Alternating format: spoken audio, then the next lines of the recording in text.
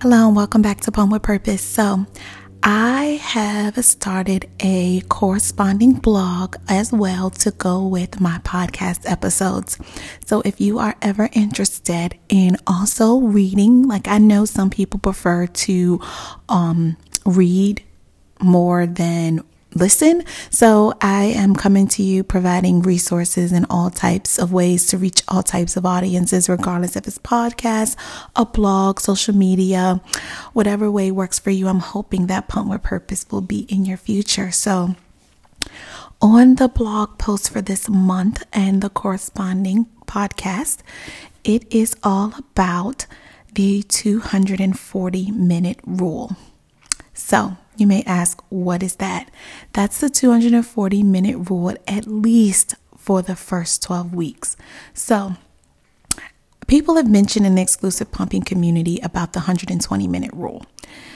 I'm not saying that anything is inaccurate about that rule in pumping 120 minutes a day, but I find that in my experience in dealing with people that I know and dealing with my clients and myself and being able to long-term pumping for the first 12 weeks for 240 minutes a day at least is an ideal way. If you can last the first 12 weeks, I think unless there are really any underlying conditions, usually people are very successful. So I'm approaching this from a place of oversupply. So when I started my journey, I was very vocal that I wanted an oversupply. When I first had my son, even though, I was hoping to nurse in my journey, that even if I wasn't able to, which ended up happening, I knew I wanted to pump, at least to have an oversupply. So for me, I knew I wanted to get pregnant before the first year, which we did so around 9 months. And then I had enough milk in the freezer to last me for the rest of the 3 months. And so for that, I credit it to the 240-minute rule. No, I'm not making up the amount of minutes. So what that means is pumping at least every 3 hours for 30 minutes for the first 12 weeks. And that's, if you are, this is from a place of exclusively pumping. Now, if you are nursing and wanting to pump and have some type of oversupply, then you can, of course, subtract your nursing time from that 240 minutes. You can also, you always should feed your baby first, regardless. The focus should not be on creating an oversupply, but knowing that is something you want from the beginning and talking to and working with someone that can ensure that you get there. Again, caveat, unless there are any underlying conditions, is key. Through the exclusive pumping community, it's a lot. To pump every 3 hours for 30 minutes, I recognize it. It is a lot, but I really strongly feel that doing that at the beginning, having a good foundation to starting your supply, number one, will help with supply dips. So from, just throughout the time, I usually see my clients, the ones that I do see that have issues with just enough supply or undersupply, it's definitely in that 4 to 12 month mark when it's like the supply is starting to dip, either through just pumping less, either through having approaching menstrual cycles. But it's not impossible to increase your supply in those months after the first 12 weeks, but it's just harder. And I'm just going on the record to say that it's harder. It's not impossible. It can be done. But if I can catch the pumping community before the first 12 weeks, I feel like I am much more successful in having them to handle those supply dips, returning back to work, or whatever is going on that's causing supply dips, stress, not eating as much, having a sickness. There's so many things, wanting to start back exercise. If you start the foundation from the beginning in pumping every 3 hours for 30 minutes, and I recognize there will be future blog posts, future podcasts about ways to do it, ways to save time. If you, don't want to wait until then, always feel free to book a session with me on my website, www.pumpwithpurpose.com. But I'm coming to you first and foremost. It's not always about a session. If I can catch the pumping community well before the 12-week mark, even if they're pregnant, some will reach out for a prenatal session so I can just help set them up for the most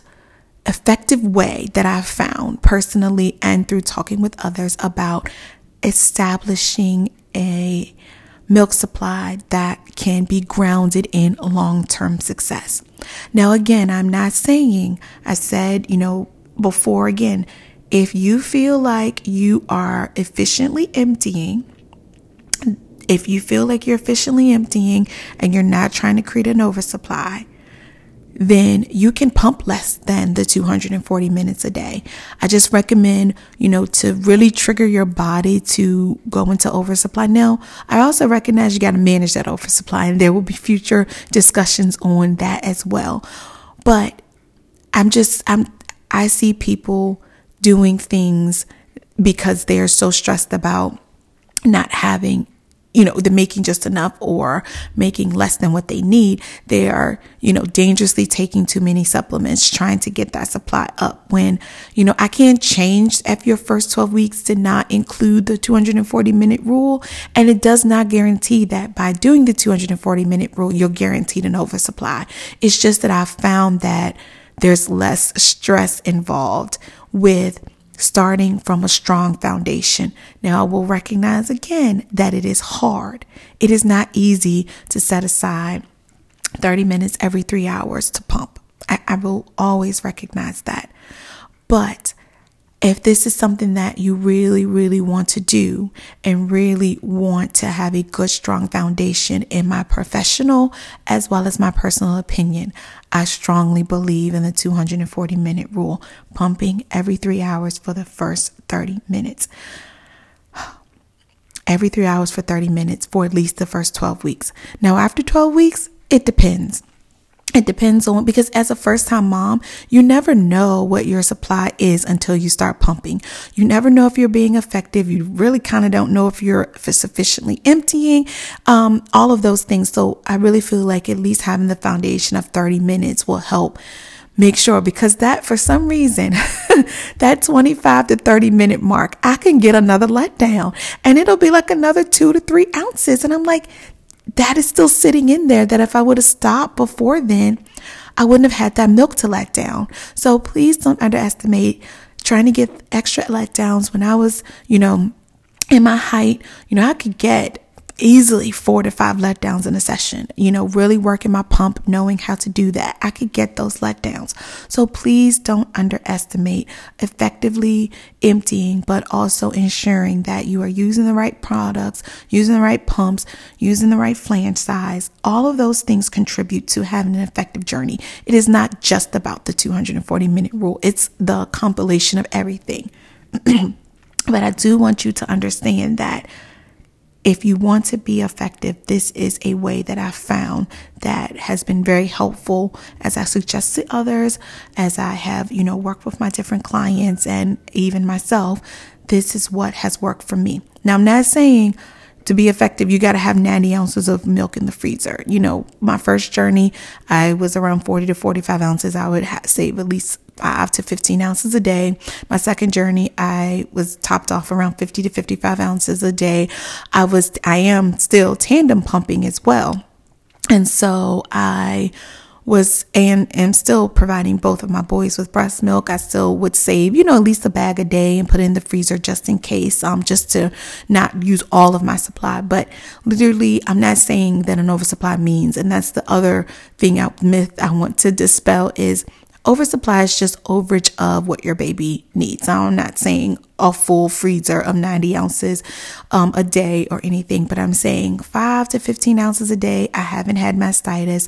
My clients, I work with them if they have an oversupply to manage it if that is what they choose to, but just know that it does come with, you can't just start dropping pumps like overnight. It comes with, a plan to effectively and efficiently drop pumps. So I just wanted to let you know a little bit about what I mean in the 240-minute rule. That is, again, pumping every 3 hours for at least 30 minutes for the first 12 weeks.